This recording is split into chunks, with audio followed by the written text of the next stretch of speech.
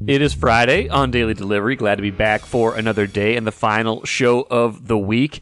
Happy Karl Anthony Towns is eligible to be traded day to those who celebrate. Not saying that will happen anytime soon, but this is the day based on his contract stipulations that the Wolves big man is at least eligible to actually be traded. There's been plenty of rumors. There's been plenty of theoretical trades. There's been plenty of good reporting suggesting that nothing is going to happen, at least not this off season. But we will see. That is something that's at least a reality that can happen this day going forward. Lots to talk about on this show. Other than that, though, Bobby Nightingale Jr. from the Star Tribune covers the Twins. Will join me here in just a little while. Not quite a halfway point review, not quite an all-star review, but somewhere in between. Twins have 3 more games before the break, starting tonight against Baltimore, then the all-star break next week, then a pretty easy, forgiving schedule for the rest of July coming out of the break. Maybe a chance for them to create a little separation in the AL Central. They've started to play a little bit better, although Kansas City helped that for sure, but they've won 5 of their last 6. And sometimes the negative with this team overshadows the positive. We've got to take a look at all that has gone well with this team, including the pitching and the offense maybe starting to show some signs of life lately. So Bobby and I will talk about that, and we'll talk about the upcoming Major League Baseball draft, where the Twins have the number 5 overall pick starting Sunday. So we'll get to that here in a little while. Some Aurora news from Thursday. First, though, what did I miss? If this was a concert, like a rock concert, a big arena show, this would be the time when the musicians, whatever your favorite band was, took off the heavy equipment, took off the electric guitars and things like that, and grabbed an acoustic guitar or two for a few songs. Going to slow it down here just for a minute. Not talking about anything that's pressing or immediately happening, but a couple things that I've been thinking about. One prompted by a listener email that I'll get to here in a minute. The other, though, so my latest, I don't want to say obsession's the wrong word because I don't do this every day, but it's become part of my, as I'm winding down at night, maybe the kids are starting to fall asleep. I'm working to help them fall asleep, and I'm just kind of like sitting there on my phone, like, hey, what should I check on? What am I up to now as I'm kind of like winding myself down? Found this site thanks to some friends. Maybe thanks is maybe too strong a word because it's another one of those kind of time sucks that is good, but I don't know if I need more of these. But a site called Immaculate Grid. I'm sure some of you have heard of it. And all it is, it's very basic, which appeals to me. It's just 9 squares of essentially baseball trivia, but not even trivia. Basically, you're just matching teams in these squares. You've got, usually most days, it's 6 squares where you're trying to remember and name a player who was on 2 different specific Major League Baseball teams. So the grid might have the Twins and the Yankees. That's, for example, maybe a bad example. That's bad memories for some of you. But someone who played for both the Twins and the Yankees, you have to think of that person, make a guess, and if you're right, the square gets filled in. If you're wrong, you don't get that square for the day. So the goal is obviously to get all 9 squares filled in, and usually one of the last row is usually some sort of specific milestone, like, hey, someone played for the St. Louis Cardinals and hit 40 home runs in a season, something like that. So it's just this specific, it scratches this specific itch, I think, for longtime baseball fans. And I grew up, primarily in the mid 80s was kind of the heyday of my baseball card collection. I was, 8, 9, 10 years old, growing up in North Dakota, going down to the mini mart, buying a whole bunch of 84 Fleer. That was really the first big year I collected. Those were the cards that I remember getting the most. They were like 35 cents a pack, something like that.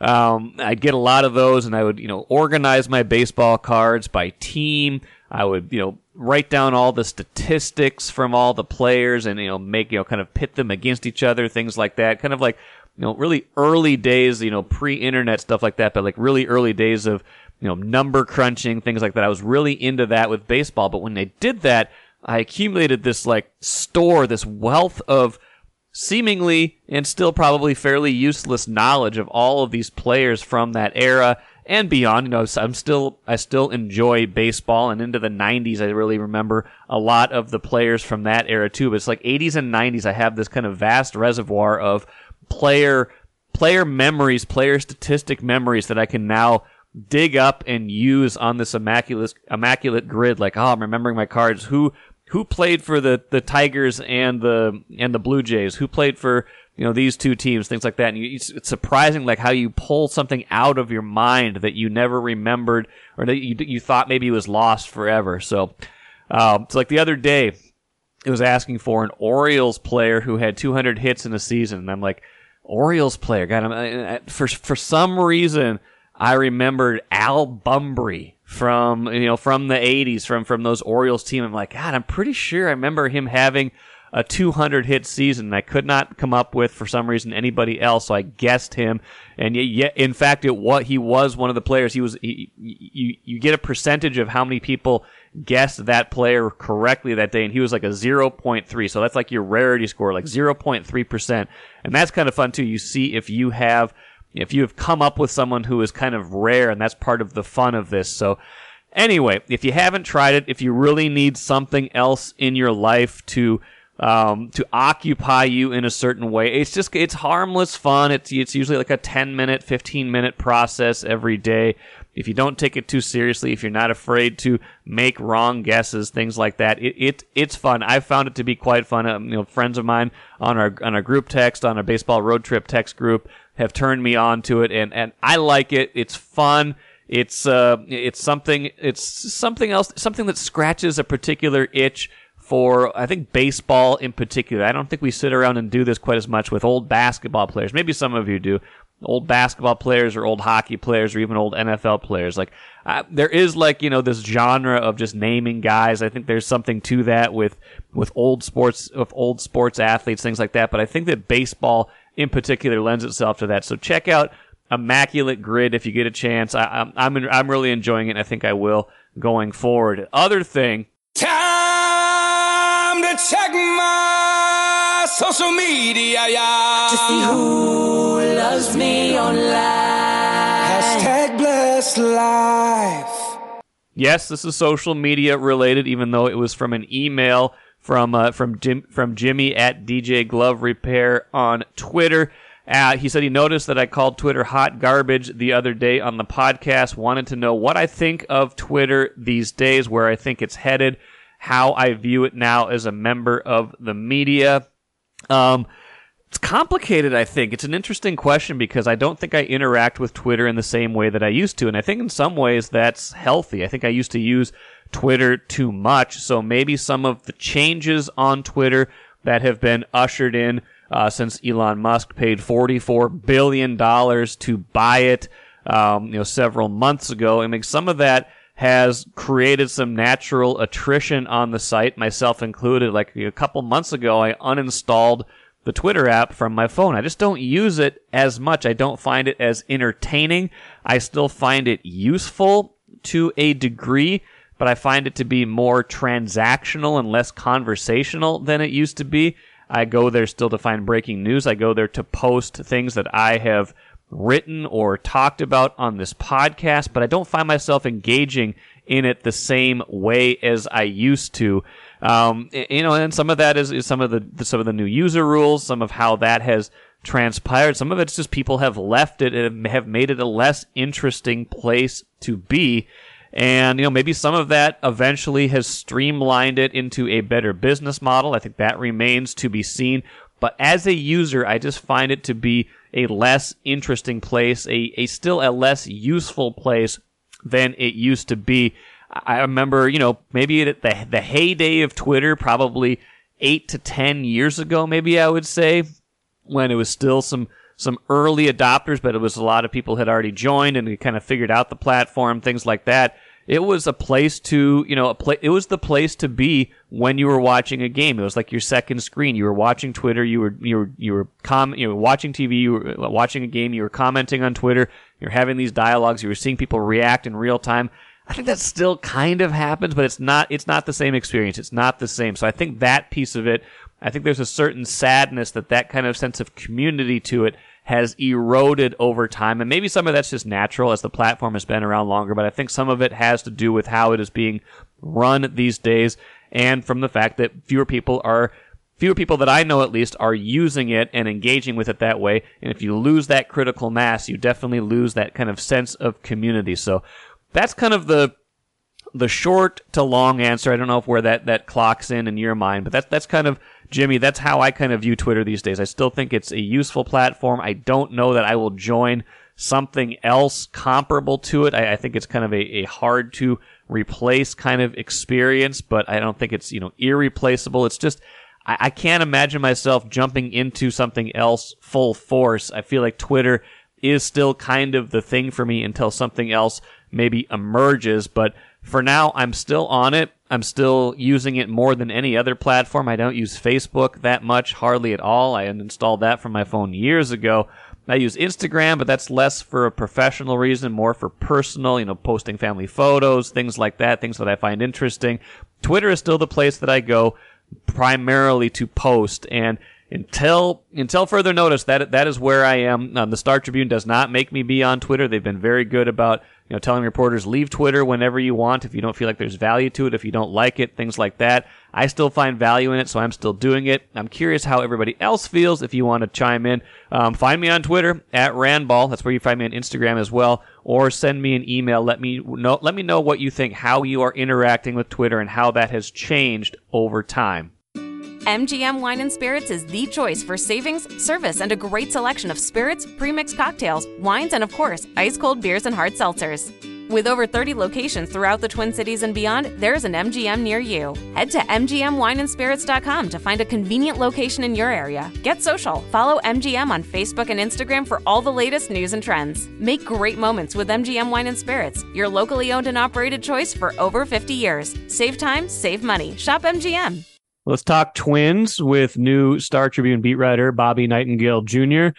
Bobby was on 2-3 weeks ago when he had just started, but now, Bobby, you've covered a lot of games. You were there in Atlanta when they had their kind of closed-door, players-only meeting. Rocco Baldelli kind of going off on the offense and the approach at the plate. Didn't get a whole lot better, at least consistently against Baltimore, but now these last 3 games against Kansas City, a sweep and a lot of runs in those games. Is everything solved now that they swept the Royals and have won 5 out of 6, or where do you think this team is at right now? If they could play the Royals all the time, a lot of things would be fixed. But yeah, I think the quality of at-bats has improved a lot since the closed-door meeting they had.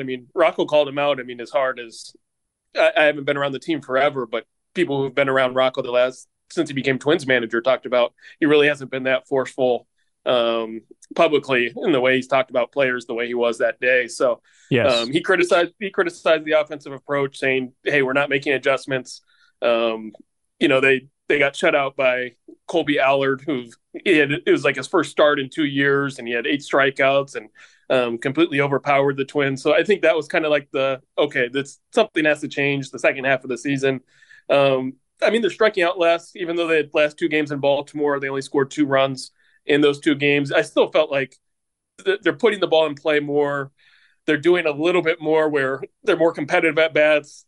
The starters in Baltimore, they had to at least fight to pitch 6 innings, which hasn't always been the case. I think some pitchers have cruised against them in the past. So I think even though you play the Royals, you sweep the Royals are a bad team, no doubt. I do think there are signs that it's like, okay, a switch is flipped at least a little bit in terms of the quality is better. Guys have more energy. And some bats are just heating up. It's a good thing when Max Kepler's starting to hit. Byron Buxton's hitting the ball really hard, even if he's lined out a few times. Carlos Correa's getting on base more. So it helps when your big hitters are doing well. But I do think there has been a little bit of a switch. What was the specific approach change? Are they like getting swings earlier in the counts? Because I know that was one thing that maybe we had noticed, or that they had noticed about kind of how things were going, or what specifically have they changed to cut down on strikeouts, to put the ball in play more, to not be maybe in these negative counts that they've talked about? Well, one, I mean, now that's a players-led hitters meeting. Used to be the coaches gave them this information. The players sit there and, okay, here's how the pitcher's probably going to try to attack you guys. Sure. Here's what you need to focus on. Now it's more player-led and saying, and players say it kind of makes a difference just because, like, when you hear it from Carlos Correa and Byron Buxton, Royce Lewis before he got hurt kind of made the point saying, if those guys say, hey, he throws a cut fastball, but it doesn't really cut as much as you think it will, and it doesn't cut as much as it looks like it would on video, he's like, that means more to me than what I'm going to read in a scouting report. So I think that's made a difference in terms of like something that's tangible. But also like cutting down on the strikeouts, like Carlos Correa has even said, hey, I can't be in 2-strike counts all the time. I just need to focus on the ball, putting on the ball in play, be more of a hitter instead of a slugger. Royce Lewis kind of hinted at it before the players only meeting, saying, the hitting coaches kind of said, get a pitch to drive. But he's like, if they have two, you watch strike one on the outside corner, and then you watch a breaking ball, then it's like, okay, I didn't get a pitch to drive and I'm already in an 0-2 count. And, I kind of wasted the at-bat. So I think it kind of was bubbling up and then it kind of exploded during the players only meeting. I'm sure players yelled at each other and got the frustrations out.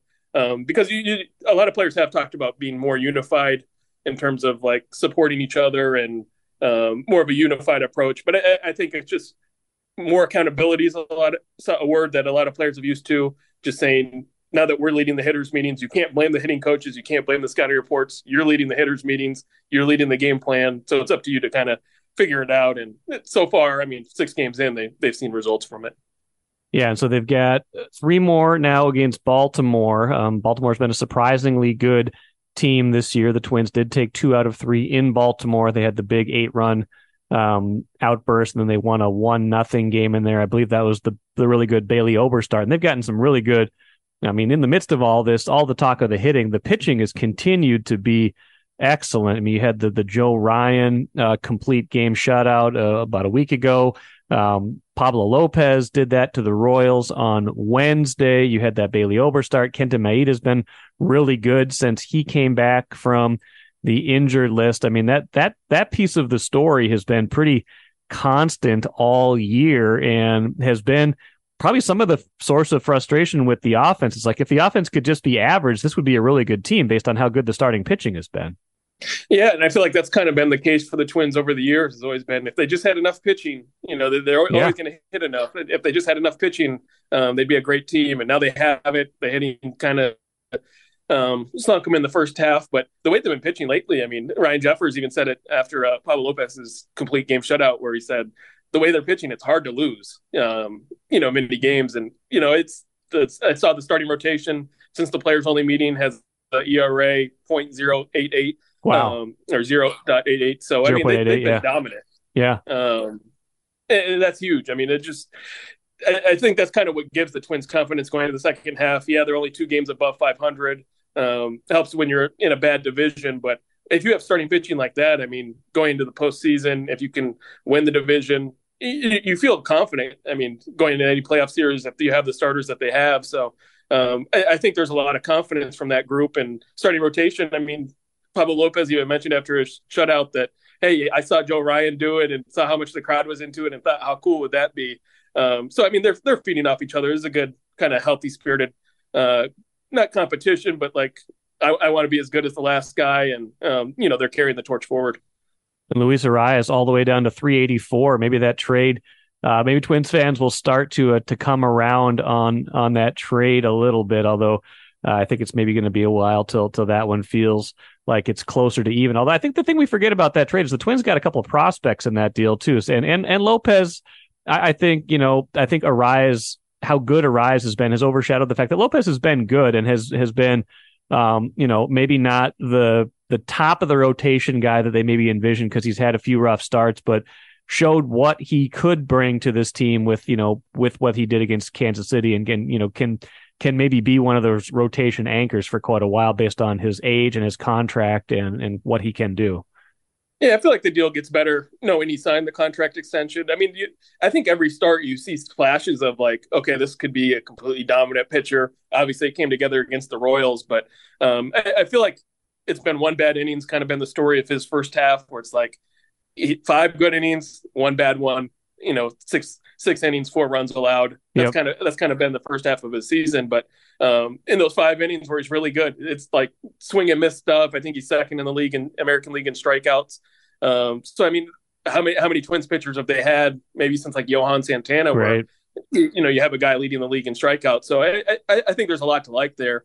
And there's a lot of like underlying numbers behind just below his ERA, more advanced numbers that say, he's pitching a lot better than his ERA shows. And it's a good sign for the second half if he can stay healthy.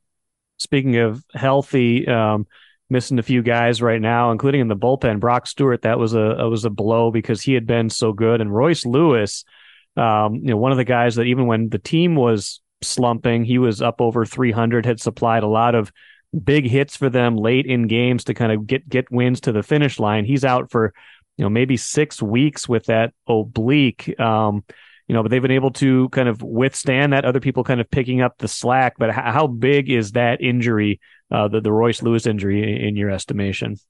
Yeah, I mean, it's a tough one. I mean, he's, for a guy who's only played like 50 career games, his offensive approach and the way he plays, he looks a lot older than that. Provided a spark when everyone else was struggling. So, I mean, that hurts. Jose Miranda kind of gets a second chance to make up for his early season struggles. But that's a tough loss in terms of the lineup. Just a guy who has enough power to probably hit 20 homers in a full season, but also good enough to hit around 280 too if he just wants to put the ball in play. I think you still see the adjustments, like a guy who's missed a lot of time, still adjusting to major league pitching. So I think that bodes well for his future when he's healthy. But yeah, I mean, for an offense that's struggling, you can't lose guys that are being productive hitters. And now you're asking Jose Miranda to step up along with, Carlos Correa, Byron Buxton. Those guys have to hit to their usual standards if Royce isn't in the lineup. Correa has been hitting leadoff a lot lately. I don't get the idea that he loves that necessarily, but it seems to suit him okay. What do we know about kind of that adjustment, both to the batting order and how he has approached that spot? Yeah, I think it's one of those kind of matches his approach. Like he's not hitting for as much power. I mean, he's having a bad offensive season for his standards. So I think it kind of goes into his approach saying, okay, I need to cut down on my strikeouts. I just need to get on base, trust the guys behind me. And so far, it's, he had a 4-hit game the other night. So maybe it plays into what he's trying to do right now. If he gets into a rhythm, I wouldn't be shocked if he moved lower down the order and then, can hit for power again and drive in some guys. But right now, I mean, I think the Twins just need those on-base guys. And you talked about, you lose Royce. Julian's been fine in terms of the leadoff guy. He's kind of suited there. But you don't have a ton of like get on base guys. And then you do have a lot of power guys behind them, but you don't have a lot of pure on base guys. And if Craig can kind of fill that void right now, I think that's the best thing for the offense.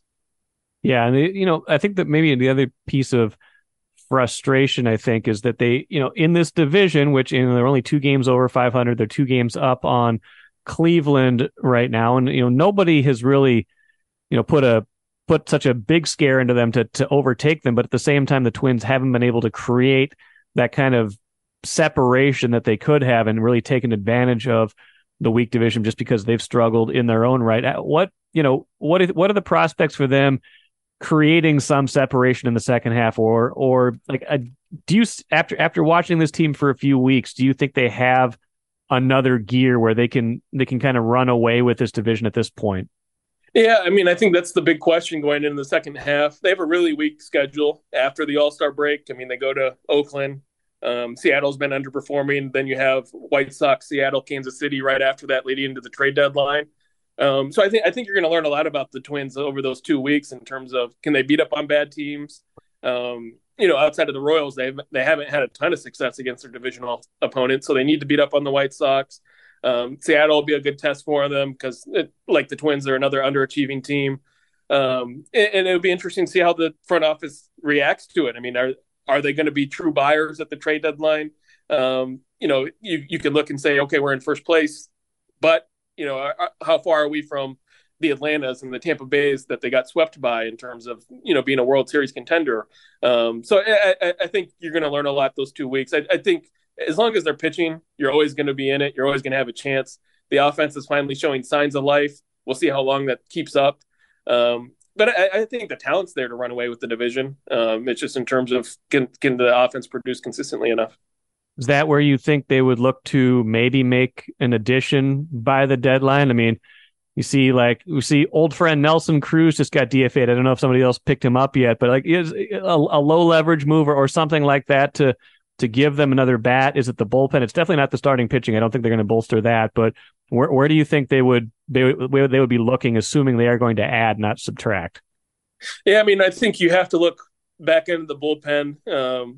Like you mentioned, Brock Stewart being injured, Thielbar still out. So I mean, there are some holes in the back end of your bullpen. Jorge Lopez back from the mental health injured list, but he hasn't been the setup guy that they want in front of Duran. So I do think there's kind of an opening there to try to. But I mean, every team could use solid relievers. I mean, that's the reason Aroldis Chapman got traded so early to Texas. So that's something, and probably a bat too. I mean, I know Royce Lewis is.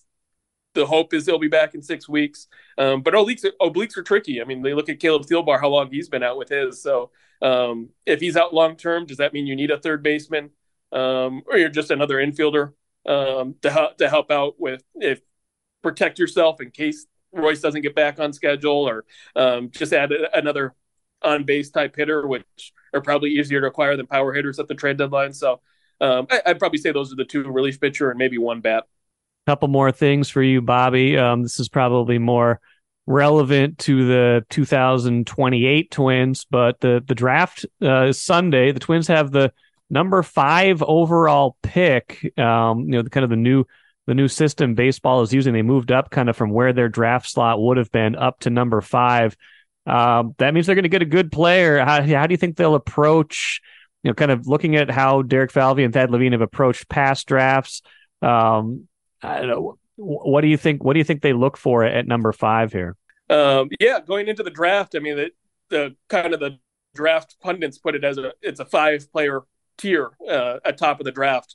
2 LSU players, Dylan Cruz, their outfielder, and pitcher Paul Skeens, Florida outfielder Wyatt Langford, and then 2 high school outfielders, Walker Jenkins and Max Clark. Those are the top 5 guys, elite prospects, probably top 50 prospects after their pick. So, I mean, the Twins, when they kind of won the lottery going from 13 to 5 in the offseason. So they're going to add a top 50 prospect if they draft one of those guys.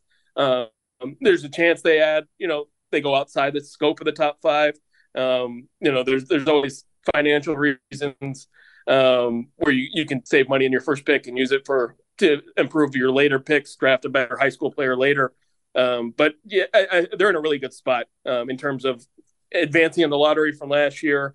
If they draft one of the college guys, I don't think it'll be long. I mean, those 3, 2 outfielders and a pitcher, it sounds like all of them be kind of slotted in a Double-A pretty quickly. And it wouldn't be a shock if any of those 3 were in the big leagues next year.